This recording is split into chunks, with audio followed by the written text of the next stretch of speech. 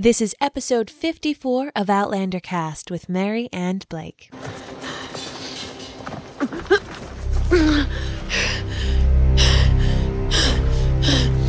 I came through the fading light to find this, to stop them. Having found them, I could not intervene, for fear of causing fatal interruption. Milady?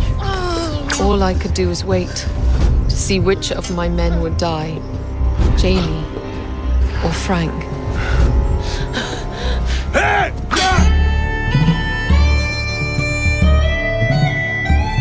All the way from Providence, Rhode Island, welcome to Outlander Cast. It's a podcast dedicated to the show Outlander on Stars.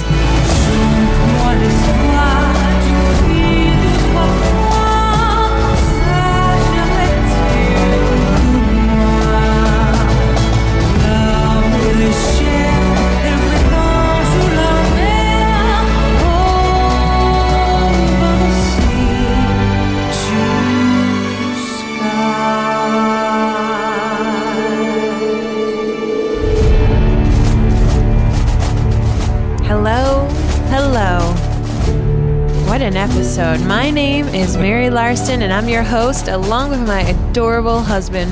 My name's Blake, and I don't even know how to react. Yeah. I really don't even know how to react. That was a lot. That was a good episode. I feel bad saying the word good, you know? Well, yeah, I mean, considering what happened, sure. But, you know, it was a good episode. I enjoyed it. It feels like Outlander's getting back on track. It feels like we have things that actually matter now to the story. It's not just setup anymore. And wow, man, Blackjack getting nipped in the giblets is woof, baby. That is LJR, Little Jack Randall. Little Jack Randall ain't feeling so good anymore right now. No. Did not see that coming. I did see the duel coming. Mm-hmm. Totally, but woof. Not Little Jack Randall. Right in the twig and berries, baby. That ooh, yowza. And which I think does complicate things a tad. Why?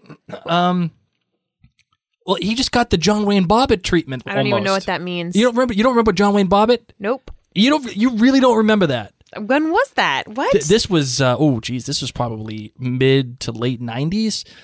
John Wayne Bobbitt was a husband, and his wife caught him cheating. Okay. So she came into the bedroom one day when he was sleeping, and she chopped his winky off. Oh, I was probably in elementary school or junior high school, and my parents wouldn't even let me watch anything if it wasn't on PBS. And then she took it, and she drove. What? And then she threw it in a field.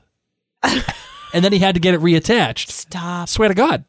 Look it up, John Wayne Bobbitt. There it is. Well, as a interesting fun fact, today is sponsored by John Wayne Bobbitt. No, today actually marks the first successful penis transplant. Oh, that's right. Oddly enough, done in Massachusetts. So I just felt it was fitting due to today's nature. But that is the end of this kind of conversation. But I just want to let you guys know that was trending on Facebook, and I was like, "Wow, interesting." After what happened on Outlander. Oh wow. Let's talk about our bad, greats. This conversation started off really weird. You know, that's what happens. Yeah. That's what Blackjack does to me. Our GBGs. What do you got, my love?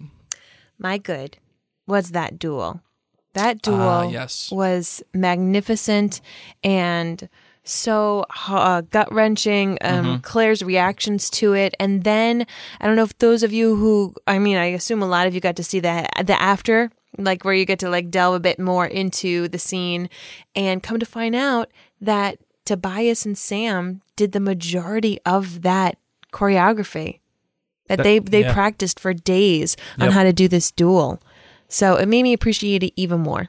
Right, and I thought the choreography was very good, and I like the emotion that came behind it with both of the guys. Yes, like when Blackjack held his hands out, and she's like, "How's she gonna forgive you?" Like, how did she forgive? How did she forgive you? And he's like, "Huh?" Like you could just see it in his face. Like it was, you could tell that they were tired too. Like they were falling down, and it was a real duel. I'm sorry, continue.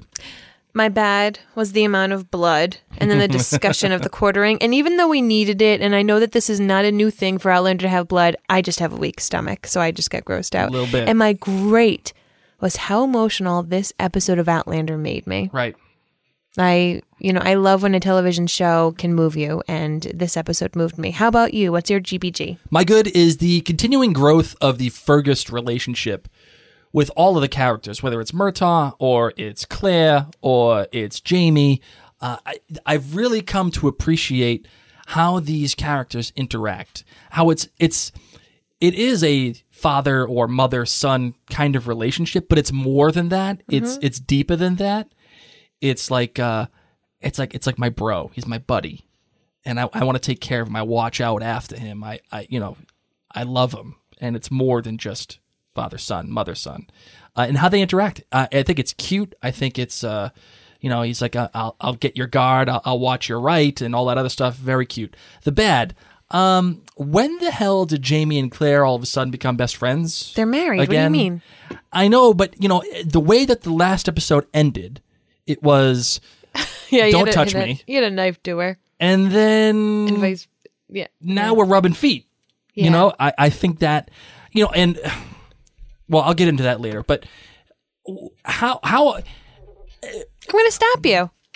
Okay, have there been days where you and I get into a pretty heated argument, but then the next day we're okay? Yeah, sure, but this was just a heated argument. This was Claire manipulating Jamie and manipulating his very core and fiber. But as you found out, Jamie actually did it for his own reasons. I mean, not even his own. But still, she still manipulated the honor thing and the life thing, and she still did all that. Mm-hmm. And that is. So you just don't understand how they could go from that to now being. Yeah, well, and her belly did grow. Holy smokes, did it grow? So if it was one of those things where the belly grew and it's trying to tell you, oh, it's been like a month or two since this argument happened, okay, fine. I actually totally understand where they're coming from, because after a month or two, things let go. It happens.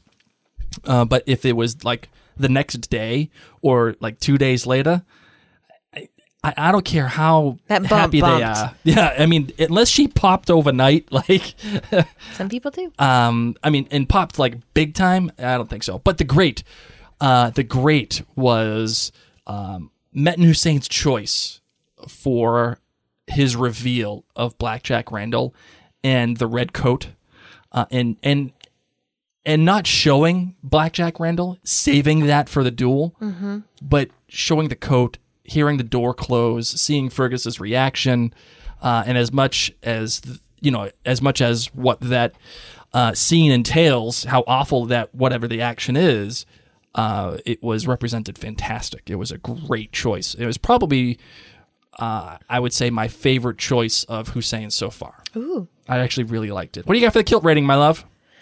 My kilt rating was another 5. A 5? I cried. I cried. Cry. She did cry. It's a 5. She was wiping her eyes. If you can make me cry, you are definitely a 5. So how about you? I'm giving it a 4.7. I enjoyed the episode. The whole thing with Jamie and Claire at the beginning, without a little bit more context, did throw me off a tad. But I got to tell you, I liked the previous episode better, and that so far has been the bar for me. That's the high watermark, and I feel like that's the way to go. Well, we had a lot of feedback on the kilt ratings. Lots of feedback. Oh my God, you guys were great this time. Yes, Anne Livingston said, I will only give 5 kilts for not showing what happened when Randall entered the room with Fergus. I reserve the right to retract those kilts if they show it in a flashback. The rest of the episode was so boring, I wouldn't even give it a kilt pin. Oh no, I tried to like it. I really did. I want the show to continue, but someone has to breathe some life into it. So there you go, Anne. That's interesting. Ruth Loves Birds tweeted that she would give it 5 kilts. Continual action, high stakes drama, and focus on Jamie and Claire's relationship. ArtGeek85 also tweeted, I give it 4.5 kilts because of the 2 unnecessary scenes with the executioner and Louise. Wow. Man. And I did a poll on Facebook, actually, about to see how many kilts people would give it. And the average was 4.5. Yeah, that makes sense. Yeah. That makes sense. I think it's deserving of a 4.5. My love, are you ready to get into the discussion of the episode? I always am. All right. Sorry, I should have expected that. I don't know why it caught me off guard. Let's do it. I'm here.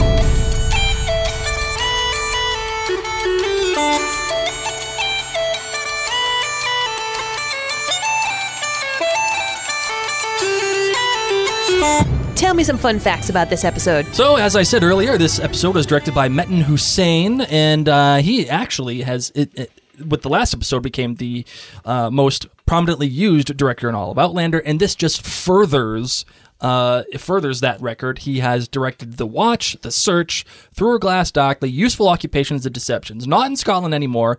This episode, and it looks like he actually has one more episode this season. I think it's the next one. And one of my favorite writers wrote it, Matthew B. Roberts. And, I got to tell you, I've kind of, not been on board with Matt Roberts' writings for the past few episodes. I mean, he did The Search and The Reckoning and The Gathering. I did not like those episodes as much as others.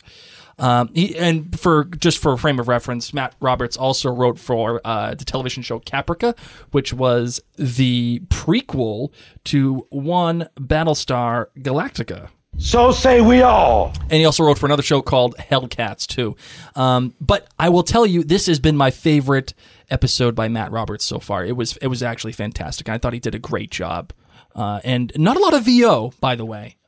Just that last bit that you actually played in the clip in the beginning. And it was useful. It told you... Yes. It told you something that you wouldn't be able to know offhand, was... I'm sorry, go ahead. Exactly. Because right now, I would have been running in there, be like, excuse me, boys, put down your swords. But for Claire to say, I couldn't, because if I said something, literally that could mean someone would die. Right. And you wouldn't know that. I sure didn't. And it was good for her to... It was good for her... The choice that they made was, I have to choose between Jamie and Frank. But when she's looking at Blackjack Randall, it's like she can't see the difference anymore. Yes. And how scary is that? Mm-hmm. How scary is that for Claire? I really liked that choice. There was, however, something I wanted to bring up. A listener talked about how it was like this... it was like this discrepancy regarding Claire's belly. The belly size. And how it just got so big out of nowhere. And then there was a listener that replied, and I'm not calling you out, but I just wanted to give you some information. Diana Webb on Twitter says, yes, it's like they need a woman in editing for consistency. Something or most things we catch, men do not even bother with. And Diana, I just wanted to let you know that actually a woman did edit this episode. It was Melissa Lawson Chung. And she actually has edited 5 episodes this particular season. So I just wanted to let you know that a woman did edit it, and don't blame it on men. How many months did she look to you? Now you've seen me pregnant twice. You've seen other pregnant women, right? I'm giving her like a 8 to 9 month job here. I'd agree. And yet not close enough to be, the baby could come. Because Mother Hildegard did say, as you know, it's normal that you might bleed occasionally, you might leak occasionally at this point, and the baby is probably turning around. So you're looking in the mid-30s week. Sure. Like 30 to 35, 36 In last episode, I would have said 6 months. Yeah, so we'll just pretend that a whole month has gone by. Yeah, I would say so. And as long as we look at that like that, it makes sense. It makes sense why Jamie and Claire are back to normal again.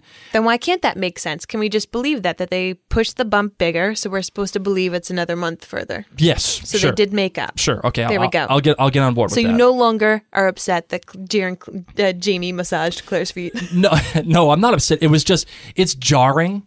It's jarring to go from "don't touch me" to all of a sudden rubbing feet now. Well, maybe instead of them putting 1 month later as a little, thing at the bottom of the screen, they did it with the bump. Yeah, no, and that's actually smart. That's actually really smart because, again, it's not holding your hand. It's making you meet the material halfway, which is what I like. Mm-hmm. But again, to go from "don't touch me" to rubbing feet and, oh, hey, remember that conversation we had? No, but I took it as this is how much time has passed. Even the way that Claire walked in this episode and that shot when she's in the hospital. Oh, and yeah. she's literally wobbling and how Jamie needed to massage her feet. Whereas last time she was dealing with some upset stomach and needed to eat some grapes. So we went from second trimester, Who's catering this place? I'm hungry, to, oh my gosh, am I big? Right. This baby is, and tiring her for Mother Hildegard to be like, you should not be on your feet right now. You need to lie down. Mm-hmm. So I took the bump to be where we were in time, and which is why I'm okay with them making up. Sure.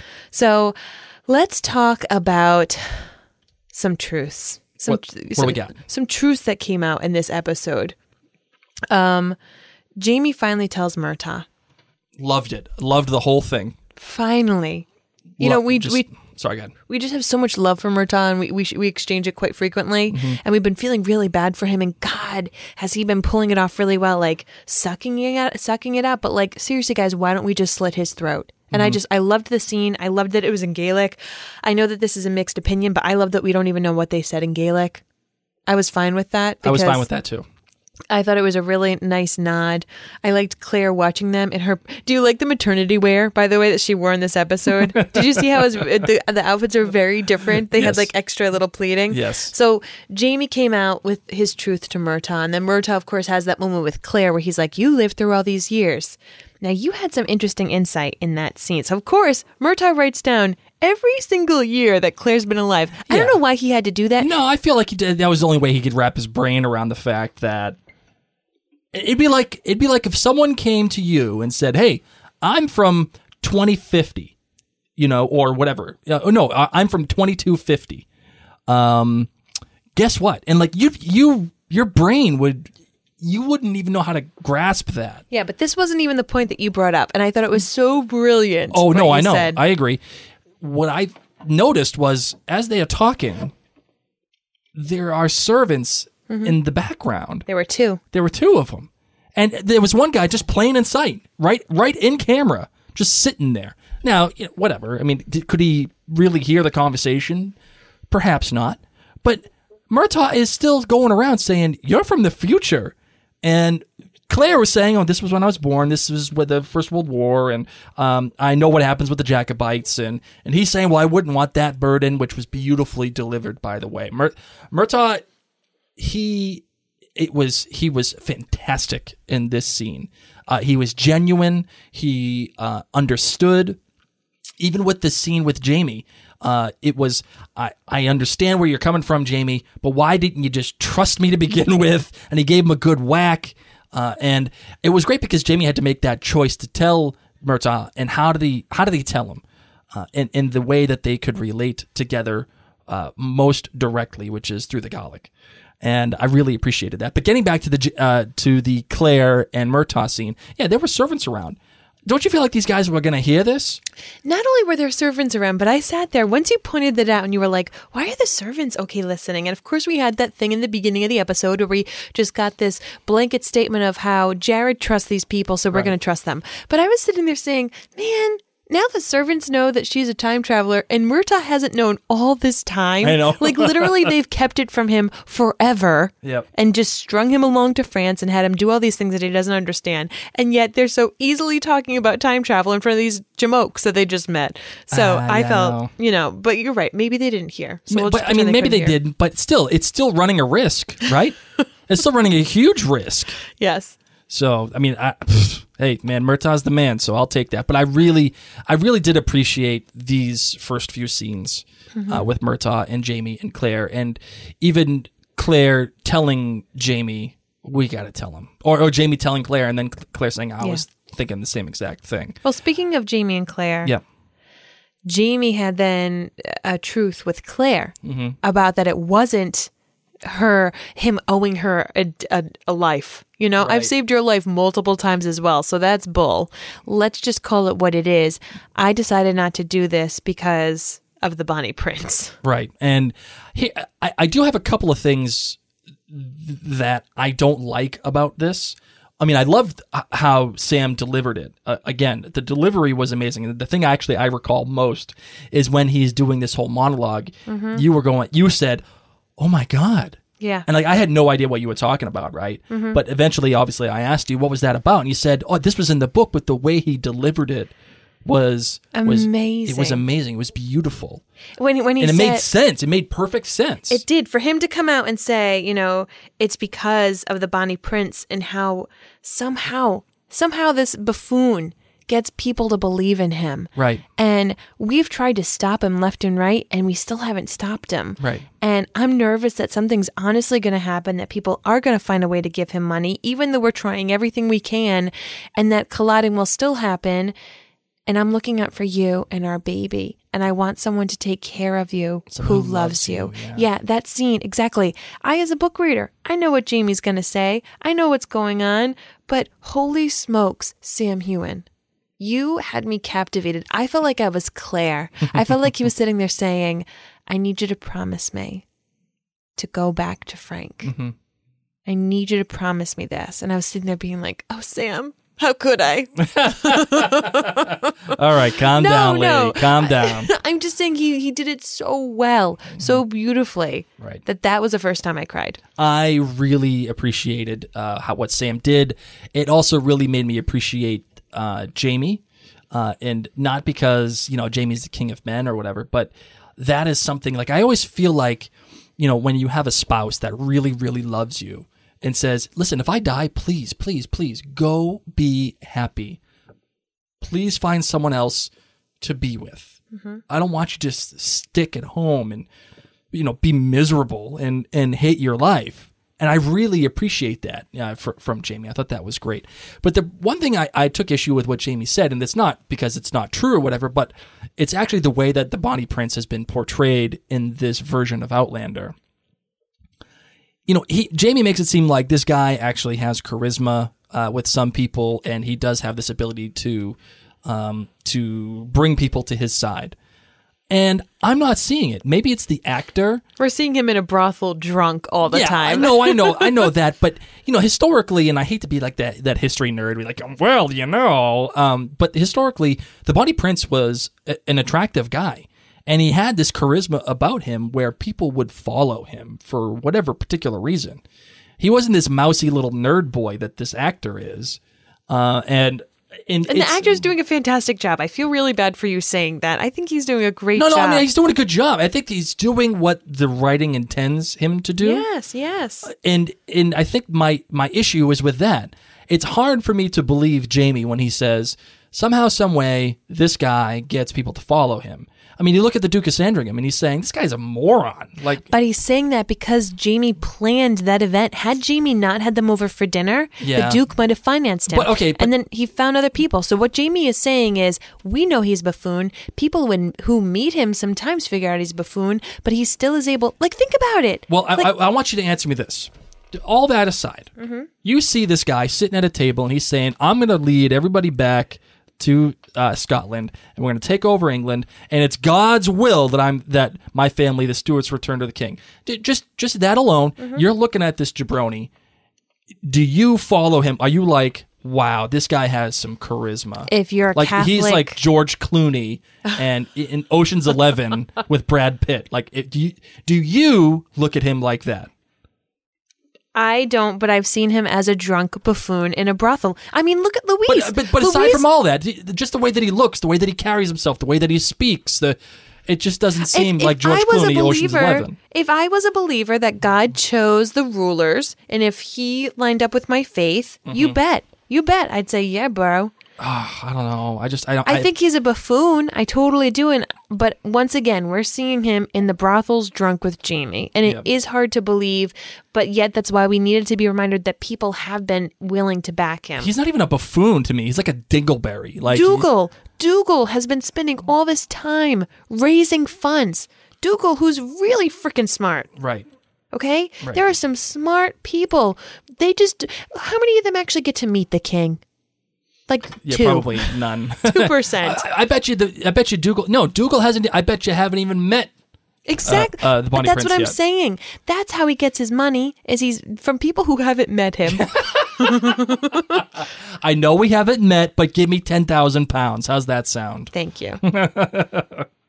While of course they were having this conversation, Frank's theme was playing. Oh, loved it. And he touched the belly. And of course, then we had that scene too where he said, can he hear me? Mm. And he feels the baby move. Yep. Oh my gosh, what a special, amazing moment. And then of course they have sex again. It was very sweet. And it was. He says he can't wait to meet him. And as a dad going through that whole process, that felt real to me. That felt genuine. Mm-hmm. And all of Claire and Jamie's interactions this episode felt genuine to me. Very. The first 4 episodes or so, I'd say maybe the first 3, it didn't feel as organic. It felt like they were pumping through story for the sake of pumping through story. But now we're finally getting to the meat of the core of this relationship. What it means for Claire and how she's blurring these lines between Jamie and Frank. It broke me when he was doing all that because, of course, we know what happens at the end of this episode, that the baby is in jeopardy. So for him to be doing that and for us book readers to know that this episode is not going to be ending very well. Jamie, of course, is being brought off to prison. God, it just made me so incredibly sad. So I wanted to, start the episode by talking about the truths that had come out. Another thing that they were able to do was their big scheme, their big plan to make the Comp's people look like they have smallpox. Right.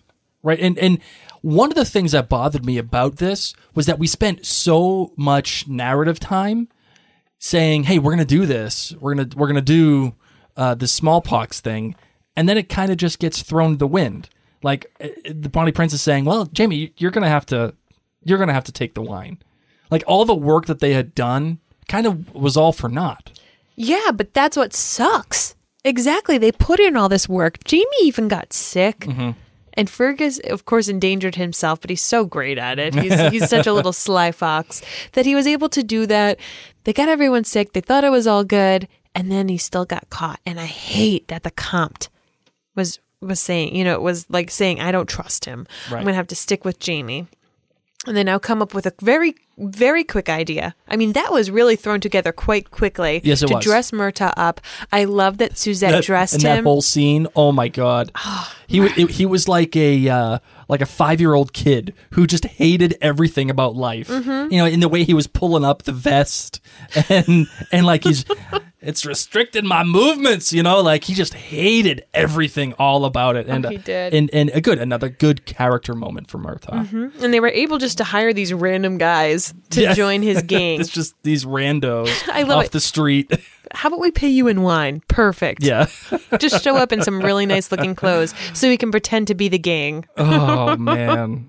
So tell me a little bit though about your reaction to Suzette saying, "Hey, let's get you undressed." Well, I thought it was cute because she was dressing him and then she got to undress him. So I was like, "Oh, that's really cute." Do you think it's inappropriate of her to do that in front of their lord and lady? I totally do. Yeah. Like we know, like Suzette knows that Claire knows. Claire walked in on them banging with her boobs just hanging on out. So, but you're saying it in front of your lord and your lady, who you in the first episode were like, please mess up your bedding, please, like trying to be so formal with these people, and now you're going to just blatantly say like, we're gonna go to my room and shack up for a little bit, guys, before he goes and endangers himself. On the other hand, now that I said that, Murtaugh was the one, as Jamie said, that was putting his life on in the most danger. Sure. So maybe, at least Suzette could say, oh, I probably shouldn't have said that out loud, but whatever, you could get caught. So, I liked this episode a lot because it had a little bit of everything that Outlander does well. It has it has some good comedy to it, with the Murtaugh thing. It has good drama with, Jamie and Claire, the duel, the Comte, and the conversations. And it also had this good spycraft again. Remember how I liked when they were doing the spycraft against the Bonnie Prince Charlie a couple of episodes ago and they were stealing his mail? They had more of that again with, sending Fergus to do the wine and to make the fake smallpox. Yes.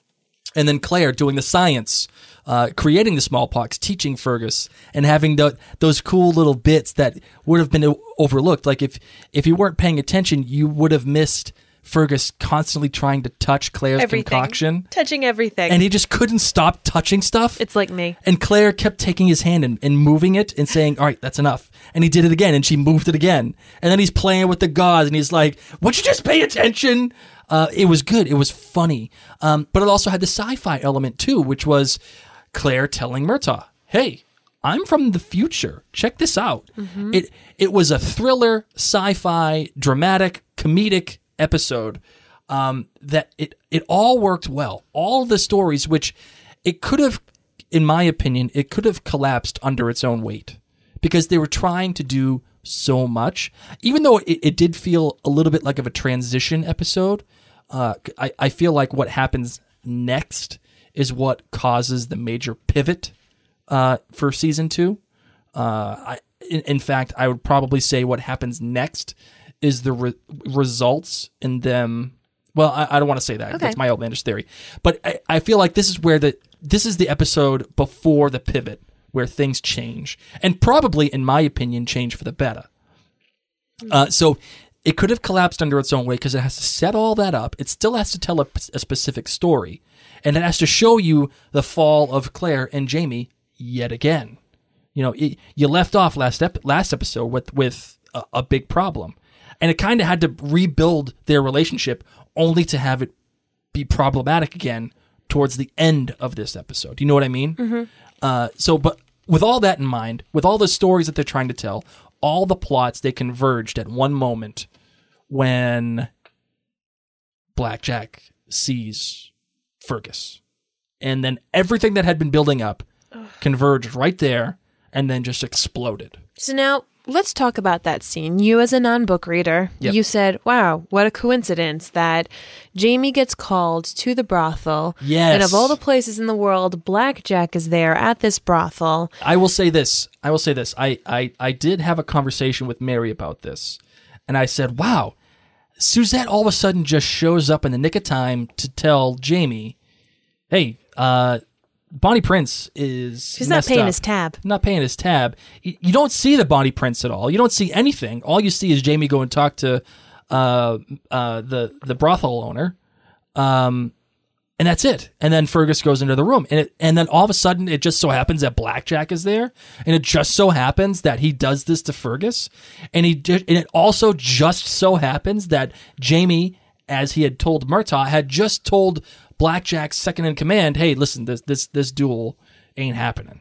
And you know that really pissed Blackjack Randall off when that happened. You know he wanted to give Jamie the death that he thought he owed Jamie, right? So all this stuff just happens. It felt like, man, I think Suzette's double dipping here, and I don't like this lady. But I don't know. That was going to be my outlandish theory of the week, that Suzette is working for Blackjack Randall. But I'm not sure if I'm going to go. I'm not sure if I'm going to go with that one. Interesting. You know what I mean? I do. That scene was so magnificently shot. Right. It was good because it was patient with itself. As soon as Fergus was going down the hallway, you knew something bad was going to happen. Because nobody is listening to Jamie. Nobody wants to stay put. Nobody wants to do exactly what they're told. They just keep doing their own things, and everybody's getting in trouble because of it. Yep. Claire gets in trouble. The only one who kind of listens to him is Murtaugh. And look what happened. He's fine. He's going off into Spain to sell wine. Gonna see some good Portuguese ladies. He gets some Fabuloso. But you said as soon as Fergus walked into that room and he picked up that little bottle. Oh, I knew instantly it was lavender. Yeah, you said lavender. I knew it and immediately. I was like, oh my God, Blake is so on top of this. Of course, we pan over and see his red coat, and then we see just the door close. If I had one choice, if I could change one thing about this entire episode, as much as I loved this reveal, there was one thing that could have happened that would have made it better. What? I think it was perfect. No, it was very good. Instead of Fergus walking into the room and then him walking out of frame and then the camera panning to the left to see the coat, what I would have wanted is the coat to be in frame but not focused on, so that when Fergus comes in, walks out of frame to the bed, and then all of a sudden you see the camera refocus, and instead of looking at the background where Fergus was, now you see the foreground, and then you would see the red coat. Yes. And the stripes on the buttons and stripes on the sleeve. And then you would have been like, oh, dude, it was right in front of my face. I didn't even know. Like, that would have been freaking awesome. I agree. That would have been great. Oh, goodness. Well, I'm gonna change gears to the topic that I hate the least. Okay, what do you got? Just all the blood. All the blood. A lot of people hated the whole scene with the executioner. I actually really liked it. Well, I liked it aside from the fact that I wanted to vomit nonstop. Right. Like literally. She's like, tell me when it's over. Tell me when it's over. I can't watch it. Not even watching, just him describing it. Right, yeah. What a great actor, too, to talk about like how important and how much science it is and how it's really, that is skill. Yep. And it's the rush of the crowd when you pull out the beating heart. You have to entertain them, Yes. Reminded me of Gladiator. Are you not entertained? That's what it reminded me of. So then, of course, we have that.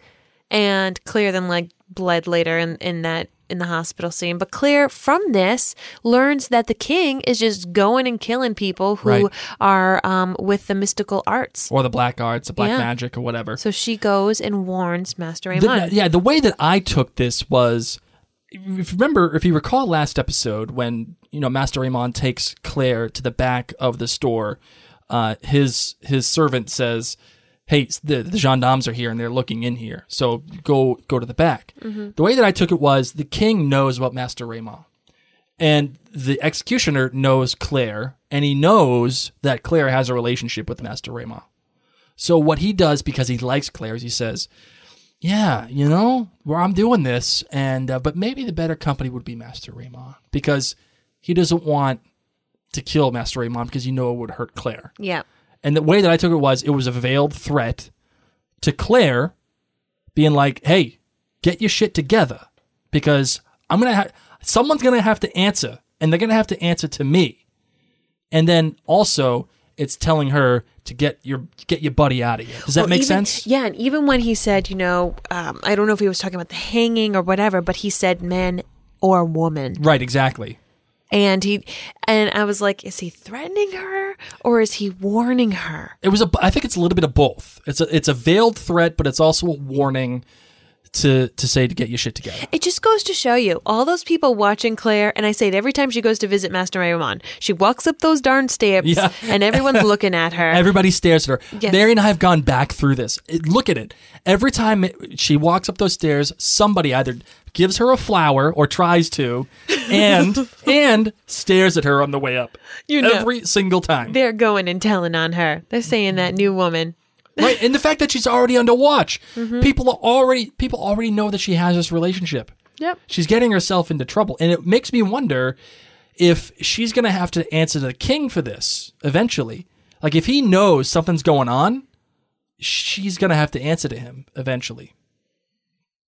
Because it's not by chance that the king has noticed Claire, in my opinion. In that red dress, how could you? The red dress and this and that, but it's not by chance that she keeps having these interactions with him, and it's not by chance that we have gotten a chance to meet him too. He is going to come into play somehow with this, with Claire and this black magic thing or whatever. I'm not exactly sure how yet. Interesting. But it's gonna happen. Oh, I got an interesting. Ooh. You did. That's yeah. All right. I like that. The last topic I want to talk about is the duel. Yep. Is the pregnancy.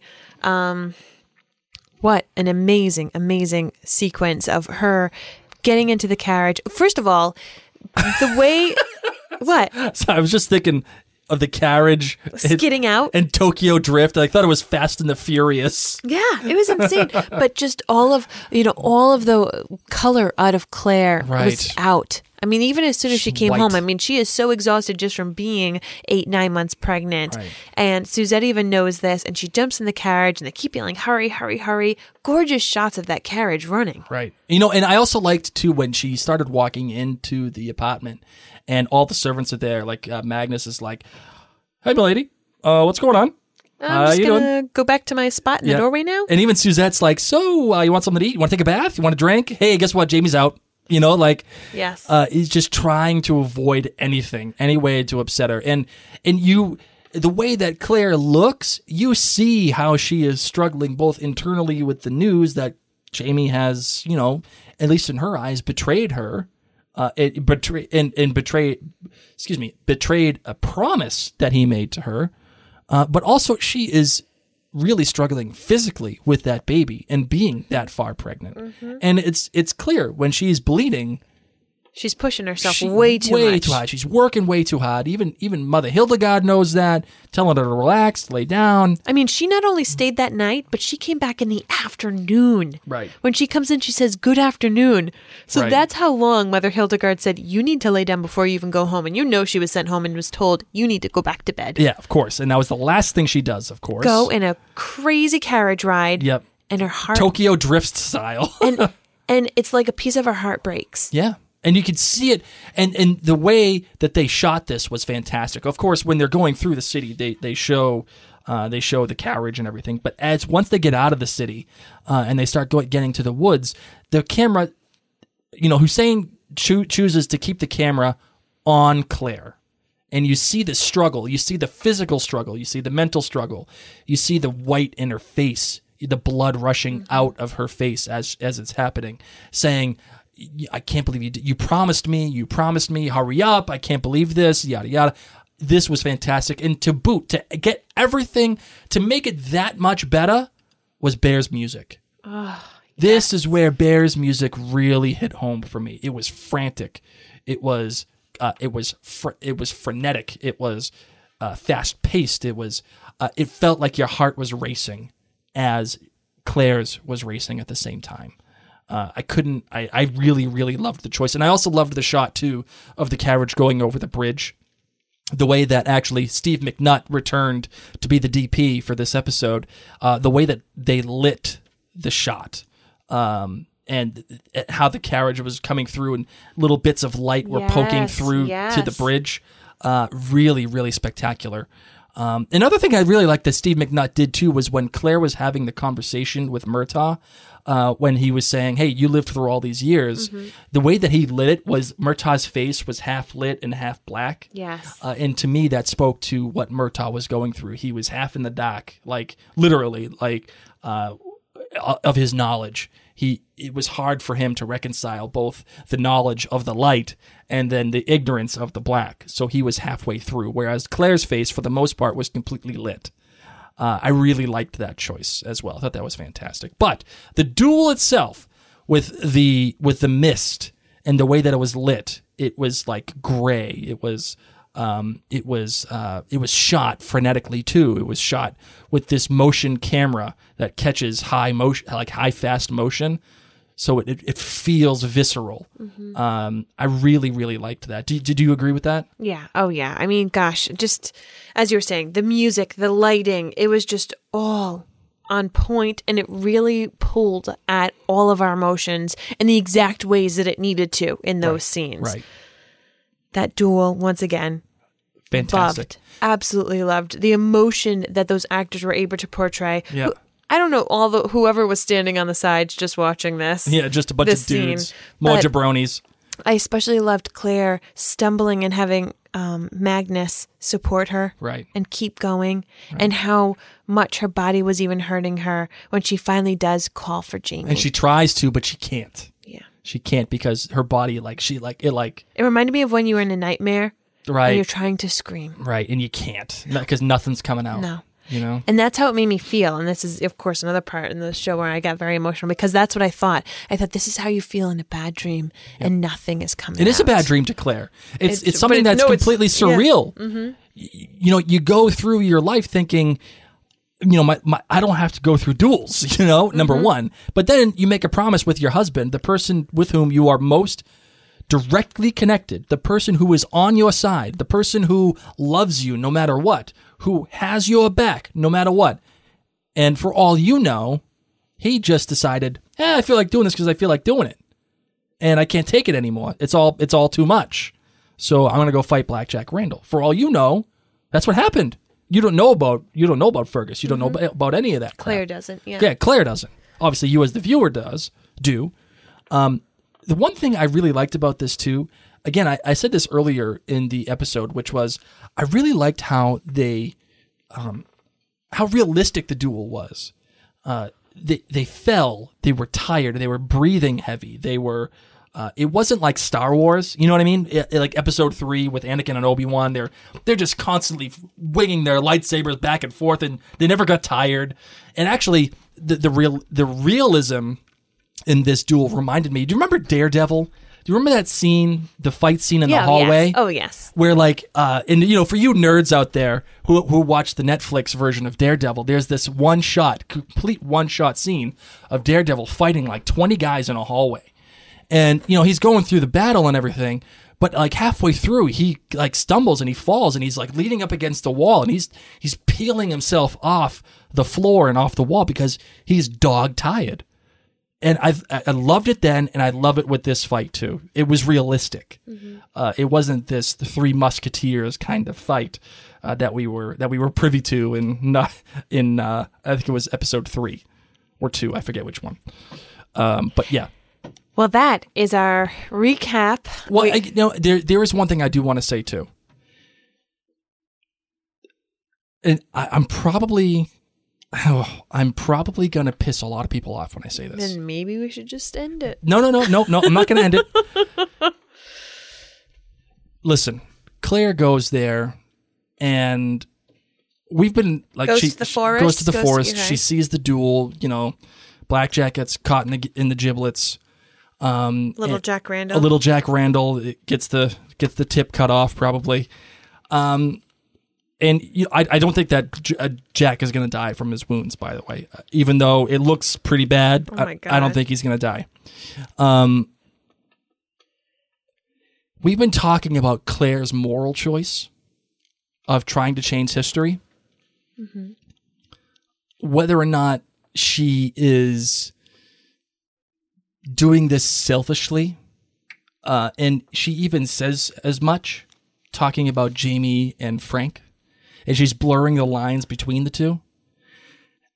And it almost makes me feel like this duel, Claire's to blame. Claire's to blame because when she has the choice to let Jamie go fight Jack Randall and kill him, and she chooses not to because she's doing something that fits her own needs. She's trying to keep Frank alive. And she's trying to play God, right? She's trying, both Jamie and Claire, by the way, both of them are trying to play God. They're trying to change history so that it fits their reality. But you're seeing that with every choice, there's an equal and opposite reaction. For every action, there's an equal and opposite reaction. It's not simple. It's not just, let's just prevent this war. It's the butterfly effect. And,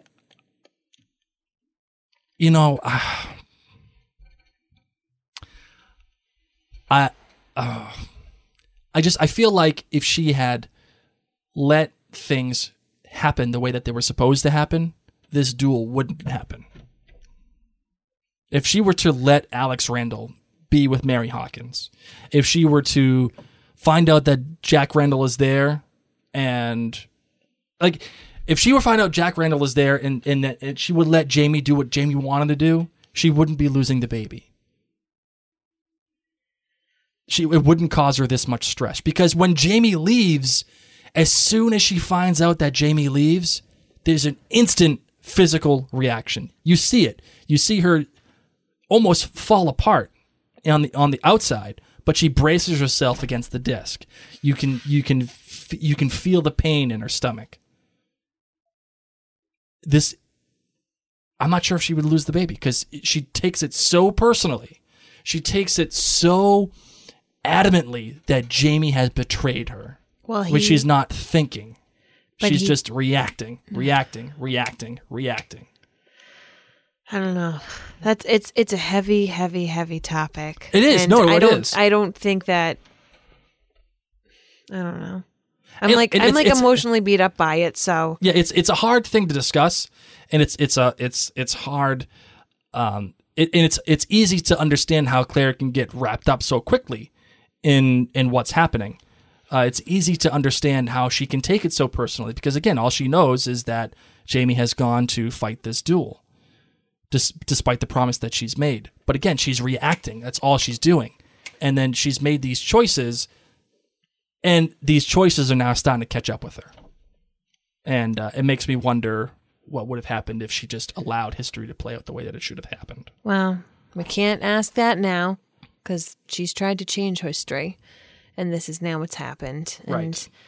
Let's get to the listeners' good, bad, greats, GBGs.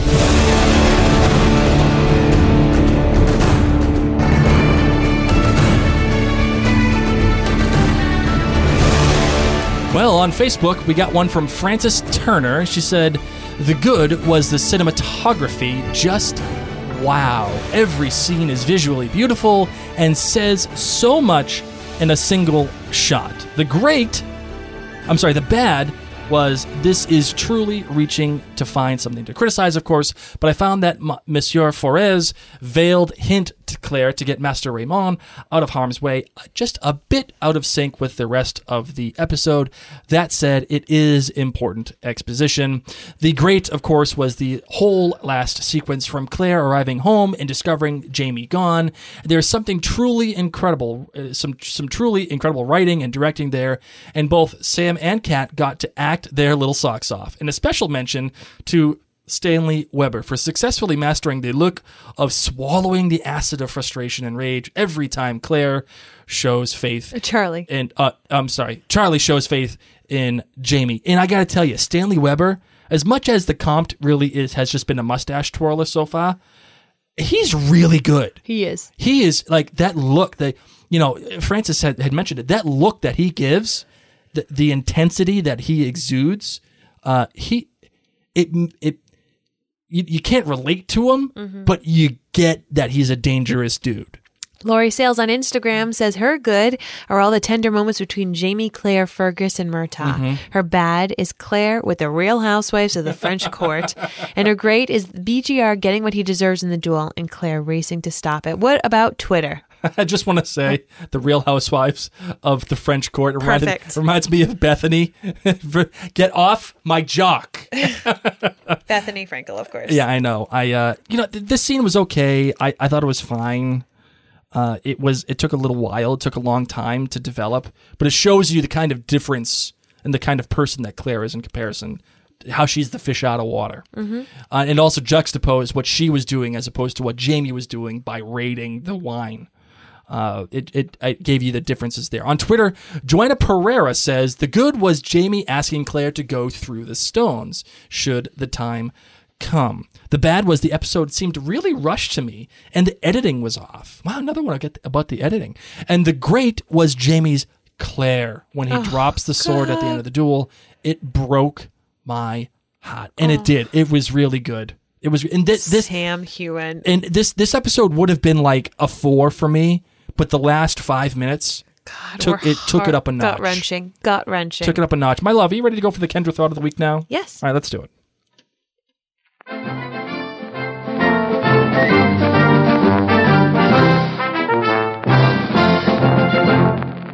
Hey, Marianne Blake, it is Kendra, and hallelujah, my Outlander faith is restored.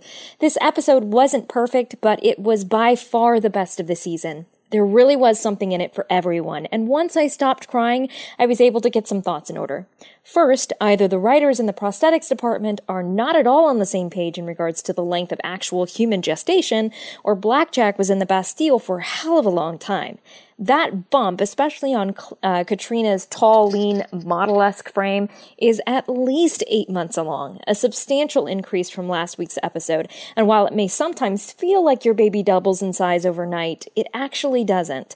Claire is nearly starting to waddle at this point. I'm 5'3" on a good day, and I didn't start to waddle until 7 to 8 months, and my baby bump started somewhere around my chin and went down to my knees, or at least that's what it felt like. So unless BJR was in the clink for about 2 months, or someone seriously missed the boat here. Speaking of baby bumps, we finally got to see some of the wonderfully tender moments between Jamie and Claire that we got in the book, featuring said bump. My favorite moment of the entire episode was Jamie talking to Claire's belly. I needed to hear Jamie say "ween." Needed it. I also needed the "am I going to poke the baby in the head" convo, because honestly, is there a couple out there who doesn't have that conversation at some point during the first pregnancy? However, again, we're kind of ignoring the passage of time here, because Jamie and Claire have supposedly been intimate again now since she was 5 or 6 months along, and he's only now asking this question? Was the blue-lit daybed scene the last time they had sex, or has the thought just now only occurred to him? Has he just mindlessly been braining his progeny for the last 2 months and finally figured he should ask if he's doing any permanent damage? And before anybody says anything, yeah, I know you're not actually poking the baby in the head. The other issue I had with this episode is the whole fake smallpox nonsense. It was dumb in the book, and it remains dumb in the show. Myrta has the right idea. Just knock off the Bonnie Prince and have done with it. Claire's protestation about making a martyr out of Charles sounds less like a legitimate claim and more like an excuse to the viewers. Historically, and even as Diana paints it in the book, not even James II was all too keen on another uprising. Most likely, Charles gets knocked off and all of his yes men finally breathe a sigh of relief. Boom. End of story. But we needed to see Claire claring and Jamie and Fergus adventuring, so we get this convoluted plot device. We could have done without it. At this point, at least, I'm glad we didn't get an elaborate diorama of Fergus in BJR's room. But I don't know that I trust this team not to give us a horrific flashback. They may just be trying to distance it a bit from the previous assault. We already are given more information at this point in the story as viewers than book readers had, as most of the information comes much later. Jumping around a bit, I loved the scene between Jamie and Myrta in the courtyard, especially because we don't hear their whole conversation, and thankfully we aren't bombarded by pointless voiceover. Instead, we're left to focus on the incredible score here, with the low-tension building drums. It's also interesting to note that Jamie doesn't disagree when Myrta says, "You believe your wife to be a witch." So, just how much of Jamie's La Dame Blanche tale is based on his actual feelings?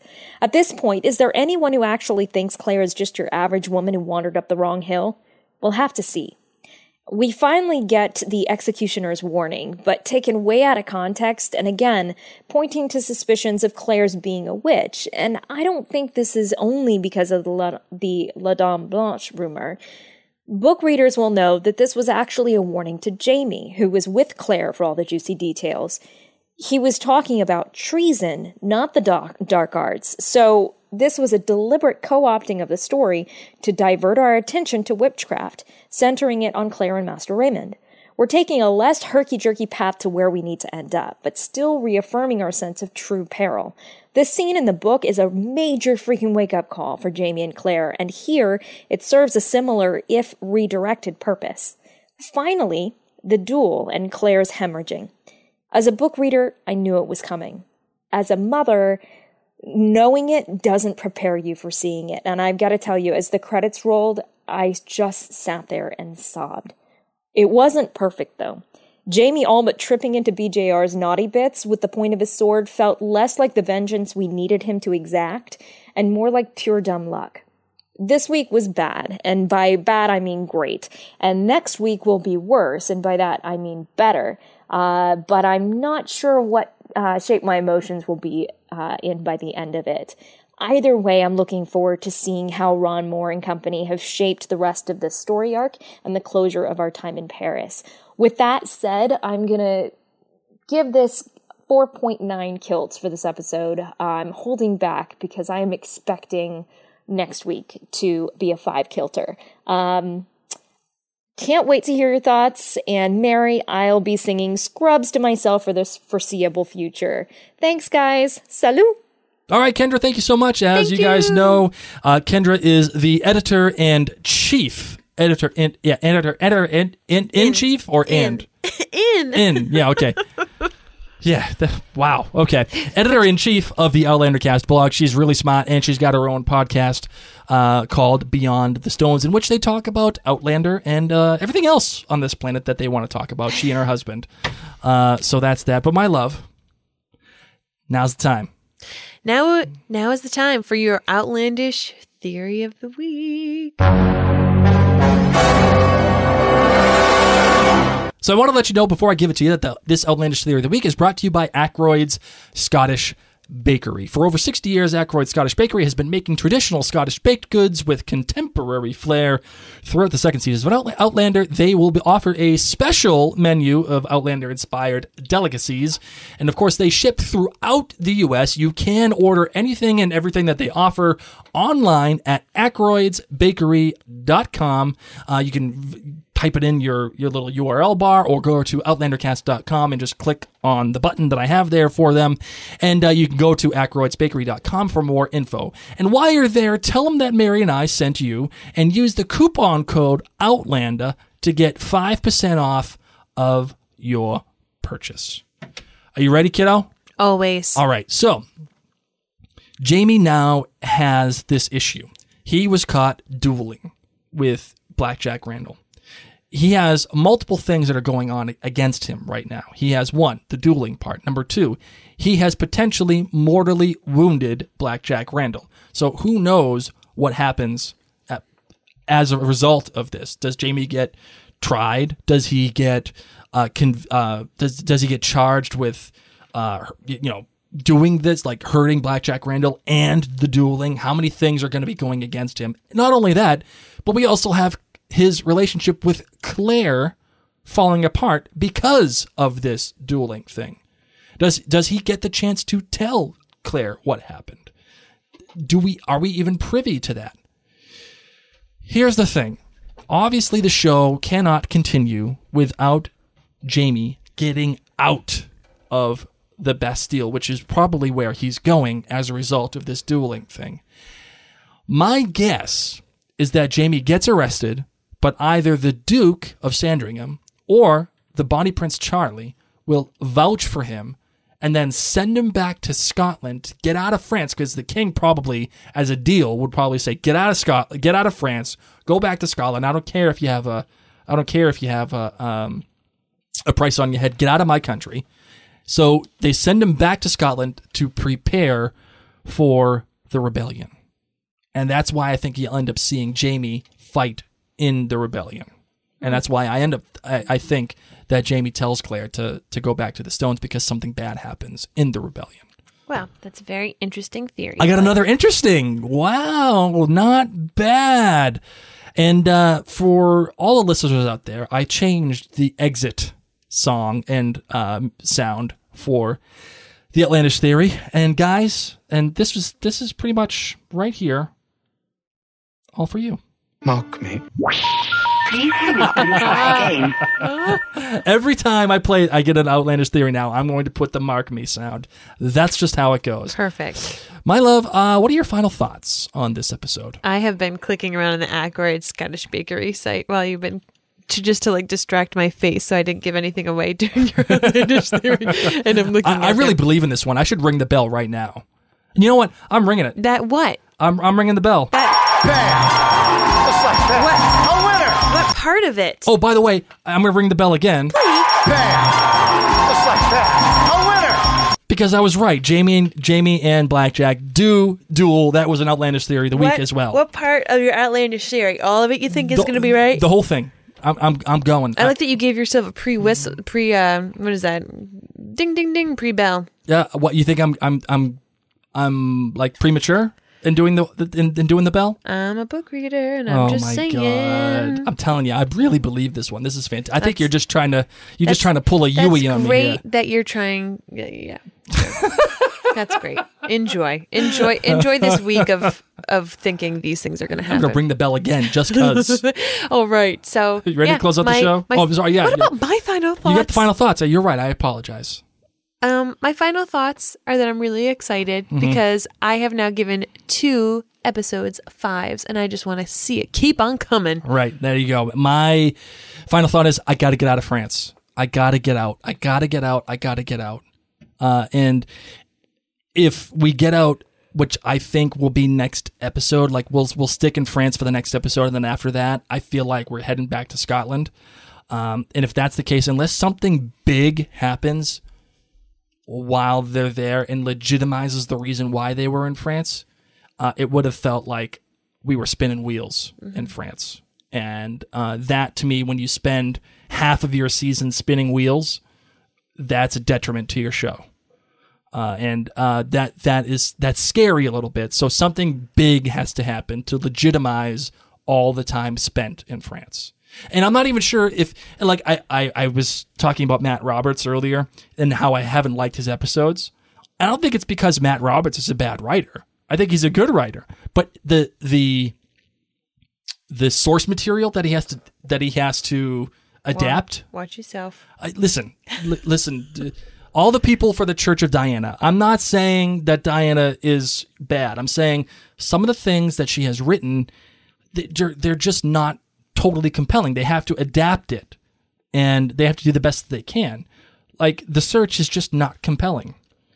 The Watch, just not compelling. It just isn't. So when you put that in TV, and Matt Roberts, unfortunately, has had the pleasure of adapting those particular episodes. So when I get down to it, is France the most compelling part of what Diana is trying to tell you in Dragonfly and Amber? And I think it's not the writing of the show, but perhaps the source material for the first half of Dragonfly and Amber. Well, of course, without reading it, I don't know. It's just my guess.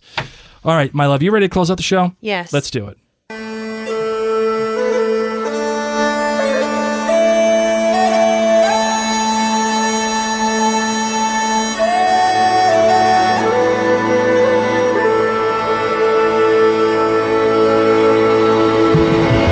I want you to head on over to OutlanderCast.com and make sure that you are signed up for the OutlanderCast newsletter. This is how you are going to be certain of getting any news from us, some great blog posts. You can also get in touch with us through it, but head on over to OutlanderCast and you'll see a big thing that says sign up for our newsletter. It might even pop up. For those of you who have signed up, thanks a lot, guys. It really means a lot. Yes, it does. And it's a great way to just keep in touch with all the things that not only that Mary and I do, but what the blog does and all the writers there, but also any opportunities or products that Mary and I come out with on the Mary and Blake store. It will come straight to your email.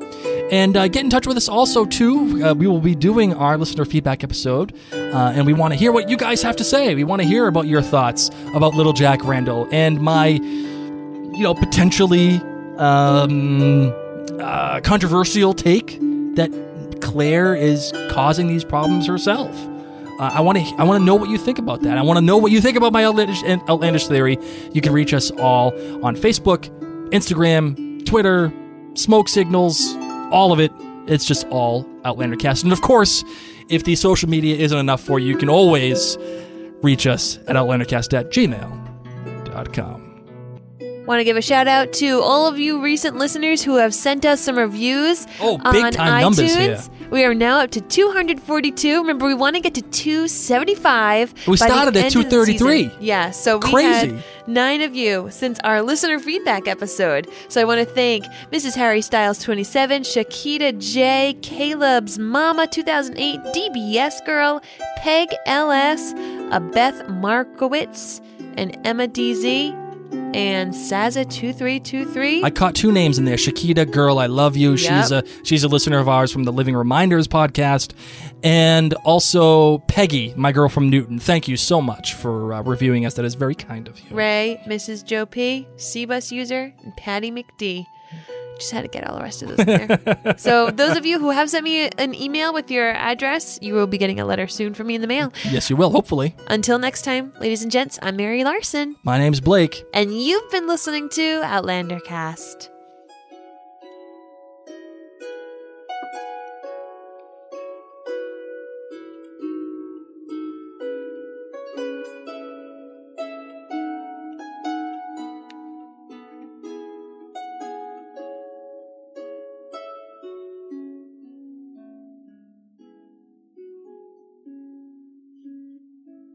Before Shopify, were you wondering, where are my sales at? Now you're selling with Shopify, the global commerce platform supercharging your selling. You have no problem selling online, in person, on social media, and beyond. Gary, easy on the cha-ching. Oh, sorry, but my Shopify sales are through the roof. Start selling with Shopify today and discover how millions of businesses around the world use Shopify to ignite their selling. Sign up for a $1 per month trial period at shopify.com/listen. Shopify.com/listen.